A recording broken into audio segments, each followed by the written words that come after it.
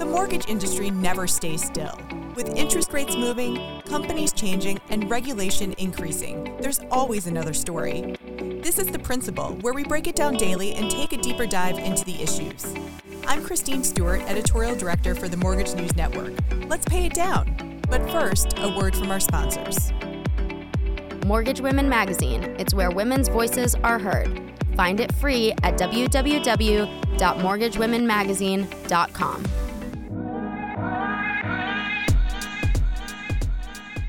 The market is down, and that means you're likely focused on finding sales and turning them quickly. But if you get tunnel vision, you can leave yourself vulnerable to fraud. Welcome to The Principal. I'm Mike Savino, head of multimedia for the Mortgage News Network, and today I'm joined by Andrew Lippitt. He's founder and CEO of Secure Insights. Andrew, thanks for joining me. Thank you for having me. It's a pleasure to be on. So we keep seeing a move towards technology because it's certainly easier for customers and it can make the loan writing process much more efficient. And I think sometimes people assume, with that comes, various levels of security. But when it comes to, fraud risks and trying to protect yourself from scams, are we seeing that play out? Are we seeing that technology is leading to protection, or are we still seeing risks? Well, I think it depends on who you're talking to. I think major banks, they're under far more regulatory scrutiny and more often, and they have the assets and the trained staff to really deal with these kinds of things. I think where you're finding the lag is with the independent mortgage bankers, and even the brokers. Because they're just not trained to deal with this type of thing. I mean, their focus is really on originating and selling loans. And not that compliance isn't important, but they tend not to focus on compliance as strongly as the national federally chartered banks, major banks do. And so I think that makes them more prone to being victims to all different types of cyber fraud.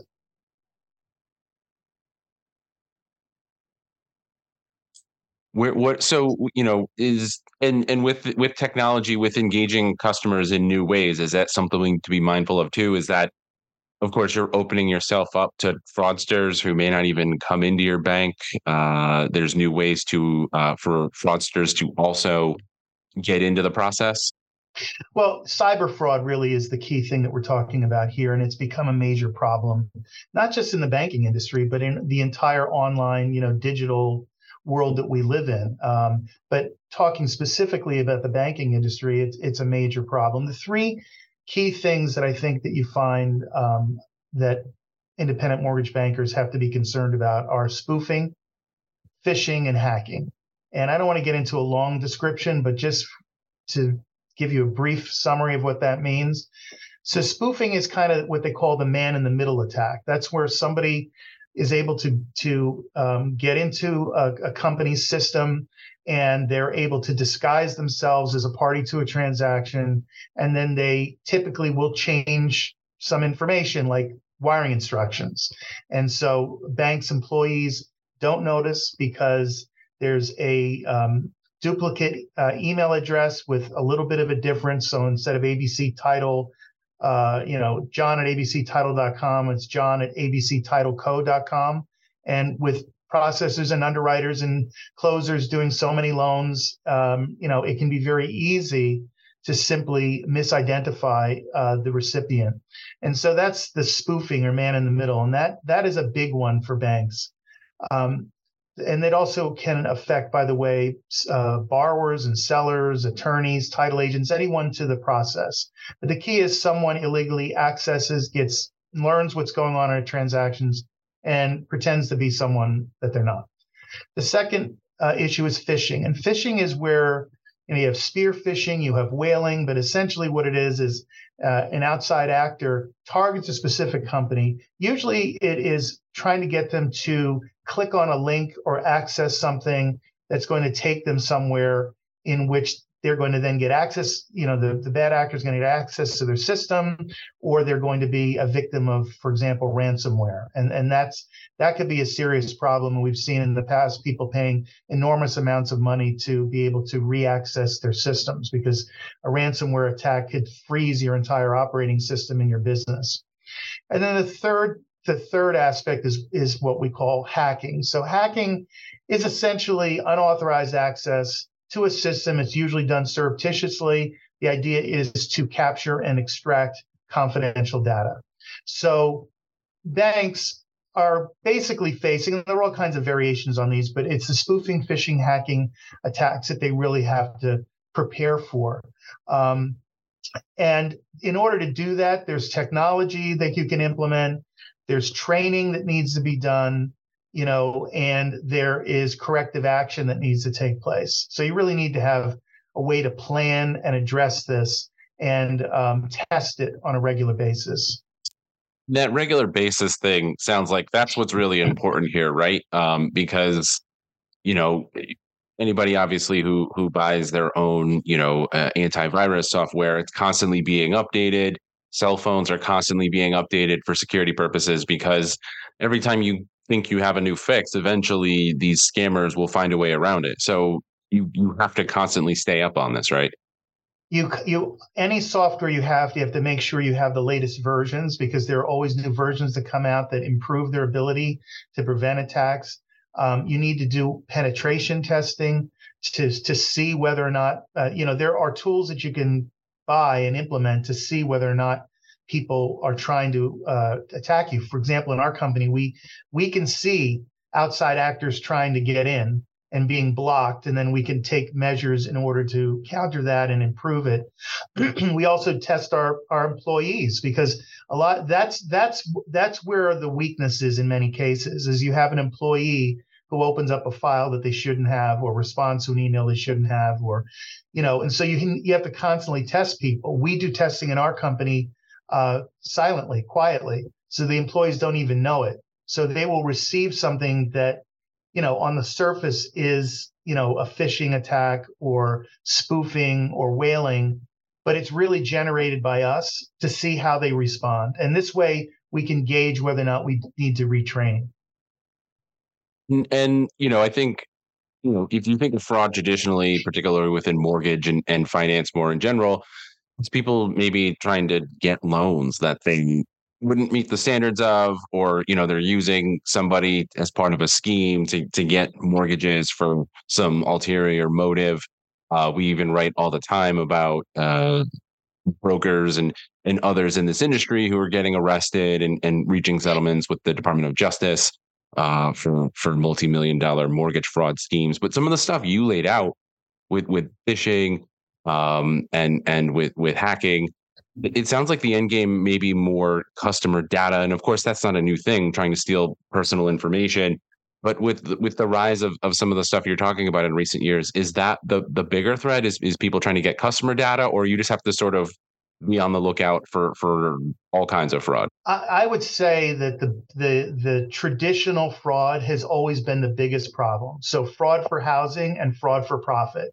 And in a down market like we're in now, studies show that lenders are 7 times more likely to be subject to that type of fraud. So as you describe, straw buyers, builder bailout, foreclosure bailout. On the buyer side, income fudging and all kinds of other things.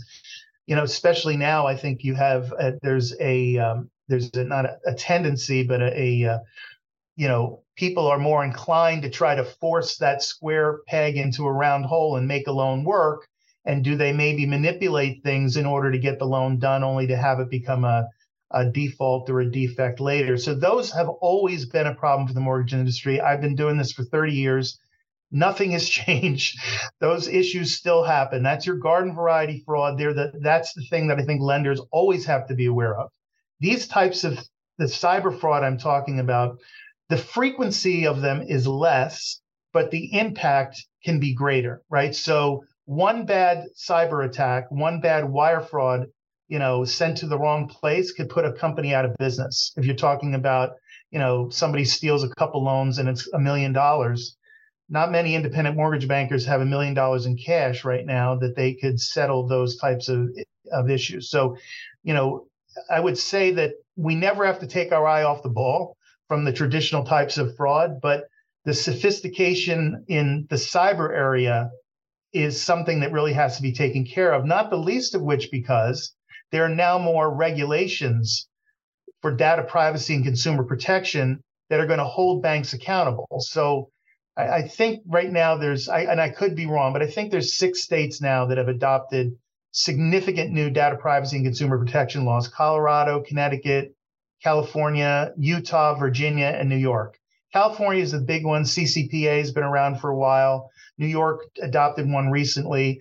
But these are putting a squeeze on all banks, and independent mortgage bankers even greater, as I mentioned before, because they tend not to have the staff and the expertise and the ability to really deal with these things, but they're going to be held accountable.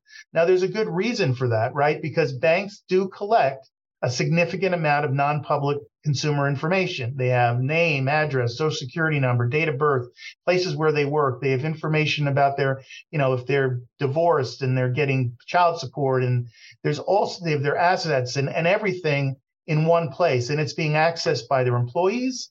It's being sent to the closing table, which is one of the things my company is most concerned about, is the settlement professionals have access to all that: notaries, title agents, escrow officers, and so on. And there's a tremendous opportunity in that for that information to be stolen and to be misused. And so I think that independent mortgage bankers, they can't take their eye off the traditional mortgage fraud, but they really, really need to get up to speed on the cyber issues that can affect them and the regulatory pressures that can come down on them if they don't properly manage consumer data. Yeah, and as you laid out the kind of information, it's not just a lot. It's some of the most valuable information that someone can get if they're trying to either just steal your money or, steal your identity and do things with your credit. Don't miss the largest regional mortgage show in the nation. The New England Mortgage Expo returns to Mohegan Sun in Connecticut, January 12th and 13th. See us at www.nemortgageexpo.com. Start your year with the best connections in the industry. Dozens of sessions, scores of exhibitors. It's where success is written every hour. www.nemortgageexpo.com. What are some, you referenced, the major banks, they obviously have entire units dedicated to this stuff. If I'm an independent banker, or I'm a broker just running my own small little shop, how can I look at my system and recognize I need help here? Obviously, I get into this industry to help people get homes or get other lines of credit.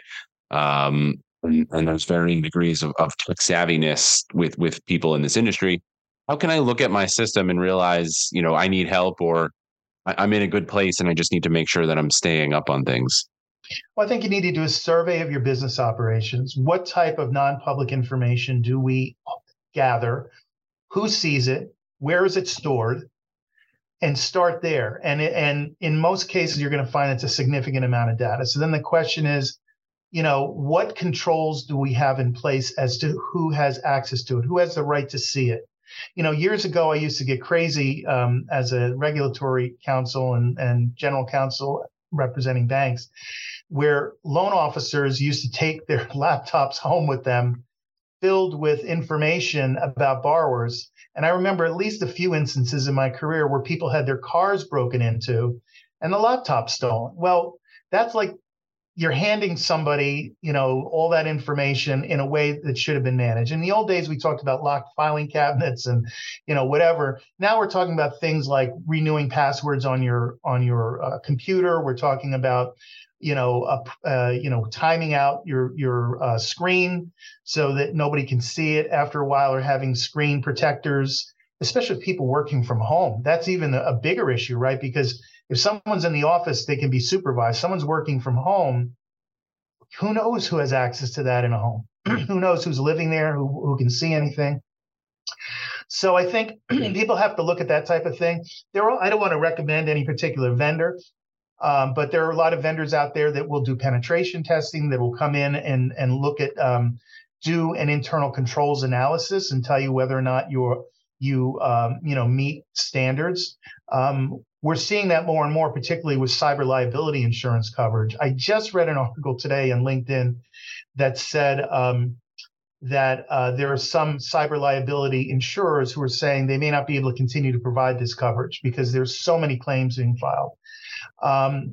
I don't believe that, but I think that there will be more controls put in place. And I just happen to be talking to one of the largest insurance agents in the United States this morning.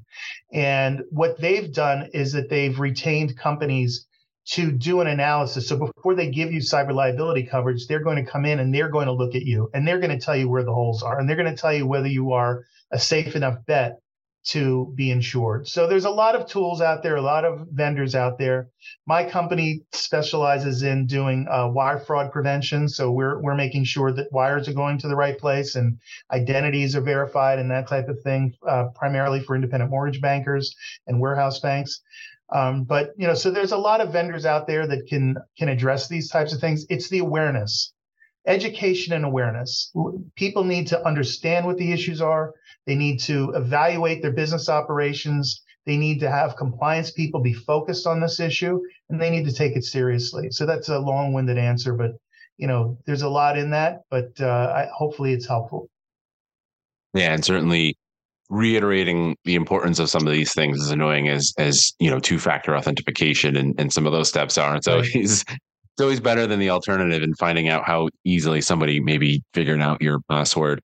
The last thing I wanted to ask you about is, if somebody finds themselves on the victim of a cyber attack, and obviously, it'll be different based on whether it's somebody taking, a ransom attack and a denial of service versus somebody doing a phishing scam and getting a virus into your system to try to steal data. Generally speaking, if suddenly I realized something happened, somebody broke in, did something to our system in an attack in some way, what should we do? I mean, obviously, you may have a hacker who's saying, pay me this money and I'll leave you alone, but you can't necessarily trust that it's that simple. And of course it's expensive. What should you do if you find yourself on the receiving end of an attack? Well, ransomware is such a specialized thing. I mean, that's a business decision about whether you want to pay to release your files or not. I don't want to get into that, but what I will talk about is that you need to have a business continuity plan for anything. So every company should have a business continuity plan that determines, well, if this happens, then what? So it's not just ransomware, but anything can shut down your company. It could be bad weather. It could be your technology platform folds. You could get any kind of virus. You could have a COVID knocked people out because, couldn't work for a period of time. There was adjustments. So you need to have a business continuity plan. What do we do if? The second thing I would advise folks is if you do have any kind of data breach, you need to be very aware of the legal and regulatory requirements for notification. So if consumers' information has been accessed, you need to promptly and in a transparent way advise people that their information has been compromised, what information has been compromised, and what they can do to protect themselves. We have seen cases recently where large companies failed to notify people for a long period of time, and there were significant fines and penalties, hundreds of millions of dollars because of the failure to notify people. And so it's not just watching everything. It's when and if something happens, being able to respond appropriately. So you have to respond quickly, decisively, and you have to notify people because their livelihoods can be impacted. And the more you wait, the greater the potential harm could be to someone with their information. And of course, law enforcement should be notified. Yeah, no, the notification part is really important, as you touched on. Some of the settlements that we've seen, they can grow exponentially when you're not doing what's best for the consumer in the end, and you're trying to maybe cover yourself and hide the fact that there's been an attack. That's when you really. And this is not an easy thing, right? I mean, there is no foolproof protection. I mean, I think last month, one of the largest student loan servicing companies was hacked. and their data was being bled for, I think, like 6 months or more. I don't remember the exact period of time, but it was a long period of time. And until they discovered it. Now, that's a huge company dealing with millions of pieces of personal information, including like the most sensitive information, social security numbers, and so on. And it was all lost through a hacking event. So if a company like that can be attacked, you can imagine, smaller company, it's much easier for a hacker to get in. So there's no foolproof method, but what you need to have a plan. You need to know where you are. You need to have controls in place, and you need to know that when something does happen, that you need to have proper transparency and notification rules in place. Yeah, and these hackers, some of them can be very proficient in their attempts because all they need is one to break through, one employee who's maybe not exactly paying attention to what they're doing. So they can make massive amount of attempts, and one will pay off for them. Andrew, thank you so much for joining me. Thank you. It's been a pleasure. So while I have you, is there anything else that you wanted to add? Well, I mean, this is not supposed to be a commercial, so I think trying to think what else. I mean, the whole cyber insurance issue, I think, is a big area. One of the things I think government has to get its arms around is that there is a disparity in requirements across the 50 states for professionals to have insurance. So, because we review insurance as part of our risk assessment of professionals. So you look at attorneys, title agents, escrow officers, notaries. Those are our key people that we're looking at as vendors. There's no consistent rule as to whether or not need to be insured or not. I mean, I don't know if you realize this, but like I'm a lawyer in New Jersey, Connecticut, and New York. None of those states require me to have E&O. That's not required. I mean, I think it'd be stupid not to operate with it, but it's not required. Some states have fidelity bond coverage for criminal acts, but they're like $50,000. I mean, it bears no relationship to the type of harms that could happen today. The cyber liability is not required. I mean, even among the independent mortgage bankers, they're only starting to wake up and say, you know what, we only want to do business with people who have cyber coverage, but most of them aren't even asking for it. And so it's not required. And then the other thing is insurance is very complicated. So one E&O policy doesn't look like the next, and one cyber policy doesn't look like another one. And so it's hard for bankers to, get the copy of a policy and even know what it means. I mean, some of them collect these policies, and I really don't even know why they're collecting them, because they're not reading them, and they can't tell the difference between one or the other. They're not tracking whether they're being canceled or not. They're not even tracking whether payments are being made. These are all some things that we do. But the whole insurance area to me is ripe for being revised. I really think there should be a standardized requirement for insurance and bonding in this area. And I think if you do that, you will weed out the people who only do this once in a while, because they cause a lot of the problems by making mistakes and so on. And the folks who do this on a regular basis, they will make sure they have the proper coverage, that if there's an event, there is some place to go to recover. Because that's the other thing. If you have a loss, it's only a loss, it doesn't, until you get a recovery, you still have a harm, right? So if there's no source to recover from, you're out of pocket. So having standardized insurance and bonding requirements would at least give some level of comfort to consumers and lenders that whoever they're doing business with will have someone to step up and help cover any harm that might eventually happen. And just to drill down on that a little bit, if I'm an independent banker and I want to look for some liability insurance or thinking about this with the vendors that I work with, should I be more focused on the limits and the coverage, or should I be focused on the kinds of things and the language that's in these policies? When you look and people don't know what they're getting, where do you see the biggest problems that maybe people aren't looking at or don't understand? Well, I think limits are important. I think bankers should have a standard, that they will accept. I think $1 million coverage is the basic standard that most folks have in E&O. I think if you have a lot less than that, that could be a potential red flag. And I think that you have to be careful about reviewing the exclusions from coverage. We've seen policies that specifically excluded any representation of banks. So if it's determined that if you're a fiduciary for a bank at a closing, following the closing instructions, there may be an excluded in coverage if there's a loss. We also noticed a few years ago that Massachusetts started policies being issued in Massachusetts starting excluding any coverage for cyber loss whatsoever.